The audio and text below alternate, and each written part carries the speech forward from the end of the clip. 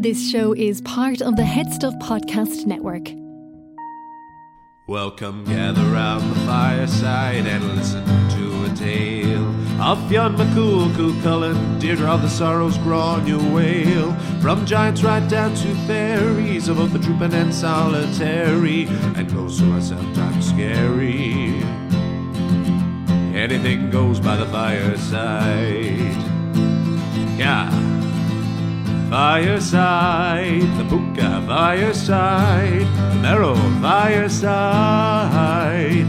Kings and queens fighting heroes, don't you run from the fun, there's no need to hide. Sit by the fireside.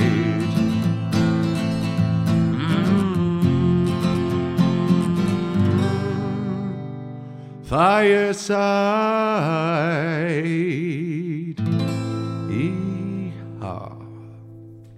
Hello and welcome to Fireside, the Irish storytelling podcast. Each episode of Fireside, we take a story from folklore or mythology, we retell it, have a chat about the tale itself and about the craft, the culture and the history of storytelling. My name is Kevin C. O'Lahan. I am your host and your Fireside Bard. Welcome to episode 159 of Fireside. Today on the Irish Storytelling Podcast, we tell the story of the fabled lost city of Ys, the Celtic Atlantis. But very first, we would like to welcome any new listeners. Thank you so much for checking in. If you like this episode, why don't you head right back to the very beginning over 3 years ago and see what we've been building up to Fireside over the past 3 years and counting. And if you're a returning listener, as always, thank you so much for your continued support. Please do follow me over on Instagram if you have not done so already, at Fireside Bard. It's the best place to get in touch with me. If you're not on social media, you can always email me at thefiresidebard@gmail.com for any inquiries or even just to say hello. Please order my poetry book, Garden Sea, which is available both in Kindle and paperback editions. The Kindle version is available from Amazon and the paperback from the headstuff.org website. Both links are in the description below, and we can ship anywhere around the world as we are sending copies off each and every week, which is fantastic. To still be able to say from my first self-publication, I hope those that have been reading it have been enjoying it. Thanks to you for those who have messaged me about it. Please do message me on your thoughts, anyone who reads it and finishes it and gets to the end. And if you really want to support this podcast, you can do so over at headstuffpodcast.com, where for as little as €5 a month, although you can pay more if you want. You can gain bonus access to bonus content for not just Fireside, but for all of the podcasts on the Head Stuff Podcast Network, and there are more of them each and every month. Coming to you live from Dubai still, folks. I've been here now just nearly 6 weeks now, so I'm nearly like halfway through the contract out here playing at the Irish Village over at the World Expo. Still having a very good time, enjoying the gig. Hit a bit of a mid-tour slump with the gig. It started to become a bit of a slog there, playing 6 nights a week, but got my second wind now, and I'm very happy with the set. Managed to get more and more Irish folk tales and stories into it, so I've really been able to craft the gig to how exactly I would like it, which is really nice. Enjoying working in the sunshine, but the Dubai is a mad out place. It's definitely one of the stranger countries I've been in, but very grateful to be working again, and delighted to see now that Ireland has opened back up as of this week. Not to date this podcast too much, but I suppose it now has become a time capsule of the pandemic, considering that I have people messaging me who have been listening to episodes from the outbreak in March of 2020 when everything started to lock down first, where I'm recording saying, I hope people listening in 6 months or a year are remembering this as a distant memory. So we won't be so bold as to jinx that any further. But it's really nice that there is, well, hopefully a much brighter Ireland to return home to when I do. So the story for this week is, I found this new great source. So I had said that while I'm exploring Gráinne Wail on the legend episodes, I wanted to focus on folklore, folktales of the sea, and to kind of create this tapestry of the world that Granuaile was in, and because there's never been more superstitions, I would probably say, than of superstitions of sailors and pirates, from sea monsters to legends of ghost ships and just on sea gods and everything. So it just seemed like a thing that there would be plenty to explore. Now, of the sources that I already had, I had actually covered a lot of the tales from the books. I covered the Sea Maiden last time, which I think was one of the last ones. But we'd already done ones like The Wonderful Tune on the Marrow and The Soul Cages and a few others throughout, like Sean na Bán Oige and even Gold Tree and Silver Tree. We've had stories about voyages and trips abroad and of the sea. So I found this book called A Treasury of Folklore of Seas and Rivers. It's Sirens, Selkies and Ghost Ships. It is by writers D.D. Cheney and Willow Winsham. I'll put a link in the description below. But rather than being a collection of stories, it is more in the lines of the books on Irish trees and birds and animals that I had by Niall McQuittor, which is more it's more compendium of lore rather than breaking down of stories. But it's really, really fascinating, and it's a really easy, really fun read. I absolutely flew through it. Now, I had been hoping that there would be more specifically Irish stuff in it. There was actually relatively little tales and lore from Ireland specifically, but there was a lot of Celtic and European and worldwide stuff. And I kind of came to this idea that we're dealing with the sea here, and we're dealing with, if we're trying to recreate a tapestry of the world that Granuaile occupied, particularly in the 16th century, then so much of this world lore would have been known. I mean, there's frequent tales of Granuaile fighting Algerian pirates. You know, the world was getting smaller. And so with that in mind, starting from Ireland, I didn't feel any hesitance as much in exploring around and just filling in this world that you would have lived in, from like tales of like, why are they called the Seven Seas, and other legends and monsters that were meant to be around and that you might encounter. And that just feels like it would be more in keeping, and that makes this quite a nice thing. That makes me a thing that I'm quite excited to explore. So with that in mind, the story for this week is it is a Celtic tale, but it's a part of the Celtic world that we have not explored at all yet, which is Brittany. It is a Breton tale. So the Bretons, the Breton language is the last Celtic language that is spoken on the mainland of Europe, and rather than being from ancient Gaul, considering it's still on the west coast of France, they were actually said to have been Cornish and Manx Celts from Britain, who then went over, and then hence why it was called Breton and then Brittany. And so this was like either a Cornish tale or a Breton tale, but when I read this one, it immediately captured my imagination. I just loved it straight away. It wasn't something I'd encountered at all really before, and I just had to do my own version of it. It flowed very nicely, and I'm excited to share it. This is at the lost city of Ys. We'll chat more about it. This is the Celtic Atlantis on Fireside.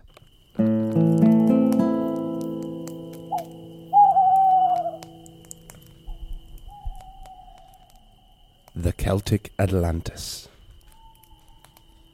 There are stories of lost cities and moving islands in the folklore of every country around the world. Undoubtedly the most famous being the continent of Atlantis, which supposedly was submerged beneath the waves of the Atlantic Ocean after falling out of favour with the Greek gods.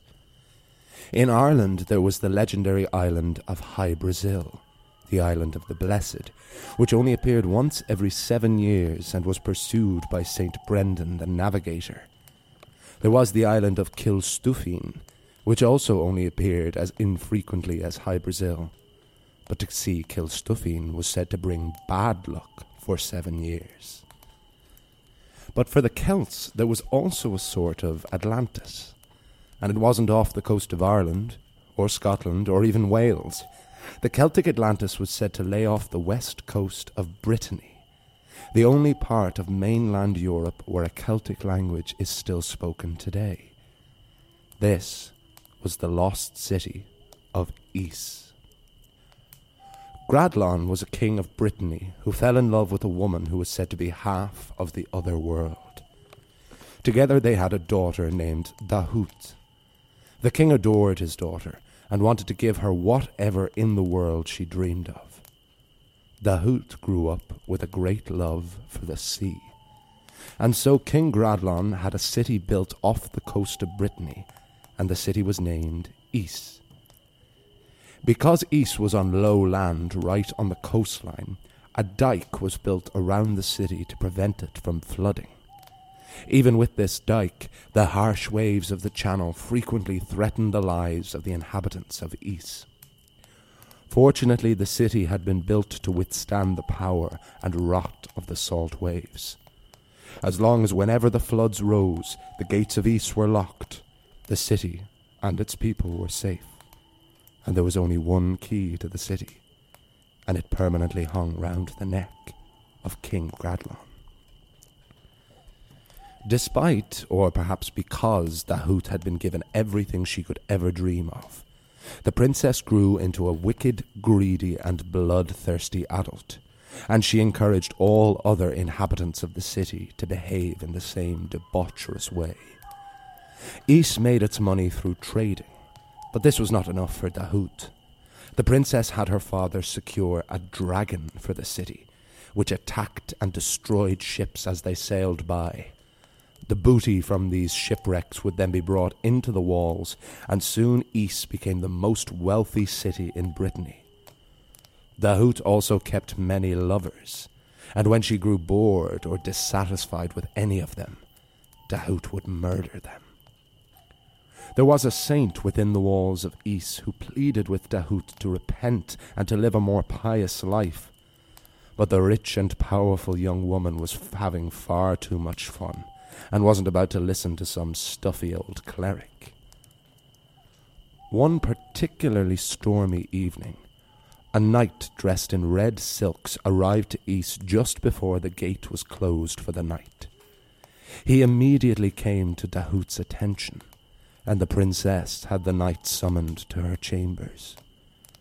After she had had her way with him, Dahut found that in this red knight she may have finally met her match. As the storm raged outside, the knight seemed concerned. "No need to fear," Dahut told her lover. "As long as the gate is closed, this city is impregnable from any storm. And the only way the gate can be opened is with one single key. And my father is the only one with that." The knight grinned smugly. "So, what you're saying is that you hold no power of your own." Dahut was not a woman to be disrespected. She felt a fire in her eyes brighter than the knight's silk. But the knight continued. "If your father has the key, then he is the only one who controls whether the souls of this city live or die." Dahut then matched the knight's smug grin. "I have got men like trout for saying far less than that, and I may disembowel you yet. But first, I want to see the look on your face." The princess got dressed and exited the chamber. She crept down the corridor into the bedroom of the king, and using the light fingers that aided Dahut's penchant for thievery, she took the key from around her father's neck without so much as a stir. Dahut then returned to her own chamber, where the knight was still waiting. "Here," she said as she handed the large key to the knight. "Now it is I who control the lives of the people of Ys." The knight smiled again, but much darker than before. It was a more menacing smile than Dahut had ever seen. "Oh no, princess. It is I who will decide the fate of Ys, And as you have made this a wicked place full of sin, I am here to take the lives and the souls of every mortal here." The Red Knight revealed himself to be the devil. And as Dahut stared in disbelief at having been outwitted and deceived for the first time in her entire life, the devil left the chamber, went down with the key, and opened the gates of Ys. The moment there was a crack in the threshold, the colossal waves outside splintered the doors off their hinges, and Ys began to flood. The king was awoken and summoned his magical horse that had been gifted to him by Dahut's mother.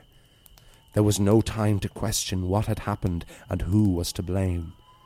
The king went to his daughter's room, took Dahut to where the horse was, and the two began to escape from the flood that was dragging their beloved city beneath the waves. But as King Gradlon rode hard out of Ys, he heard the voice of the city's saint in his head. The saint told the king that it had been Dahut who had been the city's destruction, and that as long as she was alive, she would bring ruin to whatever and whoever she encountered. The king still loved Dahut, even though he regretted the woman she had grown into. He wondered, had he done this to her by spoiling her? But then the king thought of all of the innocent lives that Dahut had cost that night. And without thinking too much more about it, Gradlon threw his daughter from the horse and into the depths of the waves, into the sea Dahut had always claimed to love. King Gradlon was the only survivor of the destruction of Ys. He settled in France, and there is a statue of him that still stands today in the commune of Quimper.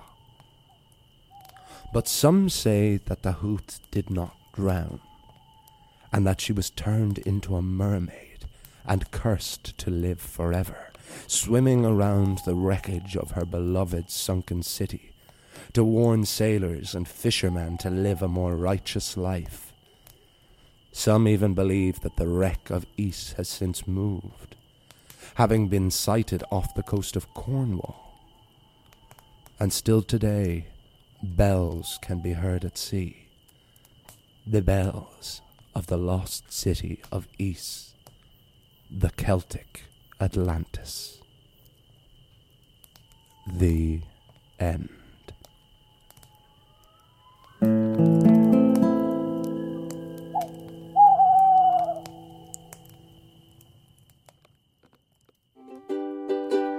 This is how it's always been. Double Love is a podcast in which we explore the strange and terrifying world of Sweet Valley High, book by book. Join me, Anna Carey. And me, Karen Moynihan. As we revisit one of the maddest series of books ever written, or ghostwritten. If you ever read about Elizabeth and Jessica, the perfect blonde Wakefield twins, then you might enjoy listening to us absolutely tearing them to shreds. Affectionately, of course. Of course. And even if you didn't, there's still plenty of drama, kidnapping, stolen boyfriends, and school dances to entertain you. Find us on the Head Stuff Podcast Network and wherever you get your podcasts. And that is the tale of the lost city of Ys, the Celtic Atlantis, on Fireside. And I hope you all enjoyed it. I hope you can see immediately why this story grabbed my attention. There's something, it naturally is almost biblical because it is a story. There is a moral to it, you know. It is about hubris and about a wicked and indulgent life, and the moral being to lead a more pious and righteous life, or certainly that's one clear reading of it. But there's something just very, very captivating I found about the character of Dahut. And it was her that really grabbed my attention and why I really, really liked it.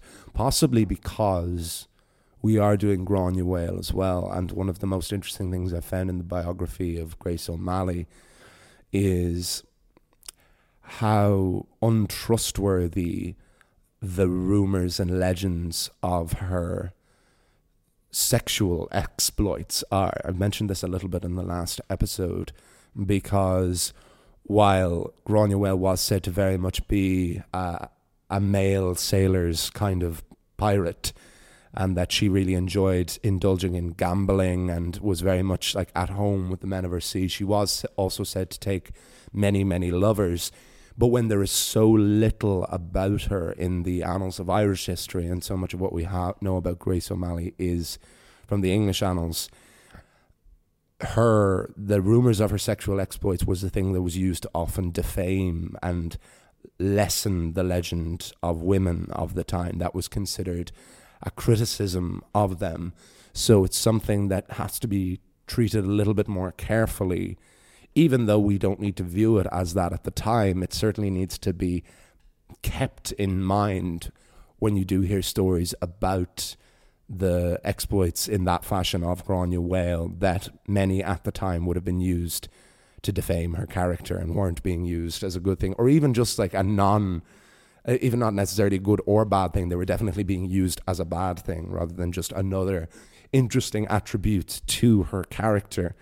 And so with Princess Dahout, you have a similar kind of thing. You know, there's a reading of it where you could say this is just, there's a misogyny or a sexism to the story, and that this is just another in bolstering stereotypes of wicked and deceitful women of a certain time in history and in folklore and mythology.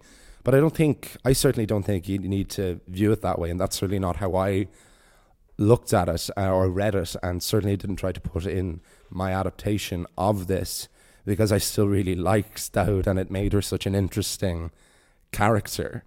There's a meat to her as a character, and I love this idea of her taking the devil as a lover, and the devil being the only one who she could find her match in. I adored that so much, and her having this almost Daenerys Targaryen dragon detail, which I found actually in another version of it that wasn't in the version in the book that I researched it from. It's just another version I looked at on YouTube. That mentioned that she got this dragon to protect the city, and these are all just really nice little details of it. But stories of Ys have circulated, or certainly have been written down since the 12th century for sure. So when Granuaile is sailing in the 1600s, and she is around this very much part of the Celtic world of Gaelic Ireland, it is almost certain that this is a city and this is a story that she would have known. And that really makes it feel like we are on the right track here, trying to get more of a sense of the world of Granuaile, especially the world of the sea and the rivers that she devoted so much of her life to. At the beginning, I talked a little bit about Hy Brasil and Kilstuffin. Now, Hy Brasil is an island that I do want to do a story on. I haven't found one suitable yet, just more like details about it, but that's something I will go on next. I might just do an episode on St. Brendan the Navigator. Naturally, I'm a bit more careful when I'm doing stories about Christian saints and all, because it isn't exactly the same. I was able to lean a lot more heavily into St. Kevin, knowing that bit more about him from being from Wicklow and him being one of my namesakes.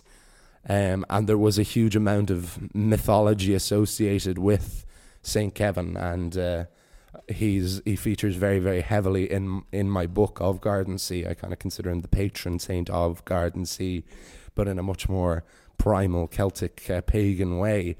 But St. Brendan is very, very interesting as well. When I did Celtic Nights in America and Norway, we did a song. It's more of a comedy song. It was called St. Brendan's Fair Isle, about this journey that St. Brendan made from County Kerry to try and find this island of Hy Brasil. And there was part of the legend of that they thought they'd found the island, and it was actually just a great big whale. So there might be something in that to explore. And its biblical nature shouldn't totally exclude it, especially if is a very important element of sea mythology and sea folklore in Ireland. Kilstuffin was not an island I'd heard of. This one that appears every 7 years, much like Hy Brasil, but it brings bad luck to anyone who sees it. That's not an island I'd ever encountered before this book on the Treasury of Folklore on Seas and Rivers. I've tried to find out a little bit more about it. It's just mentioned in one sentence in that book.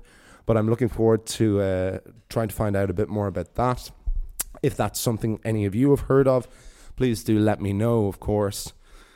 And I wouldn't even totally rule out talking a little bit more about Atlantis, because Atlantis, much like how when I started Fireside and thought that the vast majority of Irish people, certainly of my generation, would know the names of Cuchulainn and Fionn McCool, but wouldn't necessarily know any of their stories, I would imagine that Atlantis is a similar enough kind of thing. Greek mythology would be one of the mythologies I would know a bit more about. It's the world mythology that has been with me since I was very, very young. It's definitely the reason that I was into mythology in the first place. And Atlantis is a Greek myth because Atlantis was meant to be the great enemy of Athens, and Athens was favoured by the gods, particularly by Athena, and that is the reason that Atlantis fell out of favour and was submerged beneath the waves. But considering we haven't done any Greek myths at all, and we are focusing on the sea, I wouldn't rule it out either of having a story about Atlantis itself. Of the stories I have found, the stories of the lost and the sunken cities have been some of my favourites so far. So I will obviously mix it up and get some variety, because we want stories about monsters, we want stories about the rivers, the seas. It doesn't all just have to be lost, sunken cities, but there is something particularly interesting about them, isn't there? Or certainly there is to me, and I hope you all agree. Dipping our toe into Brittany as well is another very interesting thing, because when you think, or when I have thought of the Celtic world, naturally in my Irish way, I think almost exclusively of Ireland, with Scotland and Wales and some Cornish and Manx lore in there as well, although we haven't had any real Cornish or Manx folklore either. But I had totally forgotten about Brittany and about the Breton culture, and that's something I know little to nothing about.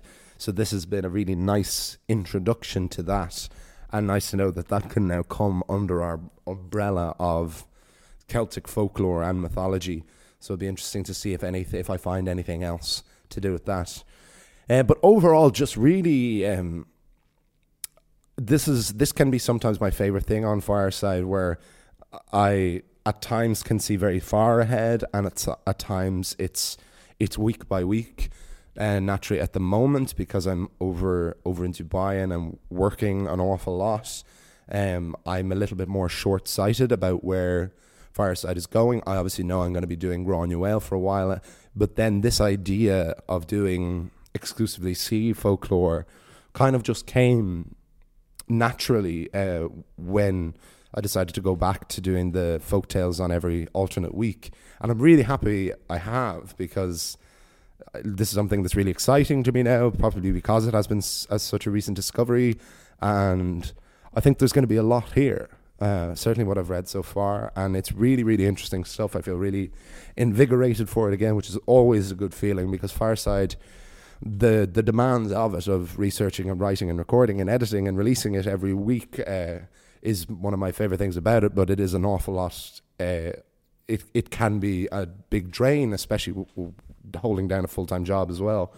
So it's really nice to get that sense of excitement again, which happens the odd time and then just keeps me through any time it can feel like a slog, which is rare enough, but naturally, like any demand on your life, whether it be self-imposed or not, it's something that is constantly hanging over you. So it's really nice to, as I say, feel that invigoration again. And with that, I will wrap things up. But thank you all so much for listening. I hope you enjoyed the tale of the lost city of Ys, the Celtic Atlantis. Let me know any of your thoughts and queries and questions and comments. Next week we will return to Grace O'Malley. We will discuss her second husband, the birth of her child with that husband, who would become probably her most significant child, for better or for worse. And we may finally start to engage with the socio-political element of her life that came through her part in the rebellions of Ireland, culminating in her meeting with Queen Elizabeth I. There is so much more to come with Granuaile, and that is all to come next week. So please do follow me over on Instagram if you haven't done so already. Follow me or email me at thefiresideBard@gmail.com. Subscribe to Headstuff Plus on headstuffpodcast.com. The links are in the description below for all of those. Order my book, Garden Sea. Wherever you live around the world, we can deliver it to you. Paperback is available on the headstuff.org website, and the Kindle version is available from Amazon. I'll see you all. You'll hear me next time. And remember, wherever you are and wherever you go, you can always join me by the fireside. This show is part of the Headstuff Podcast Network, a hub for the creative and the curious. Shows are produced in association with Headstuff and the Podcast Studios Dublin. Find out more or become a member at headstuffpodcasts.com.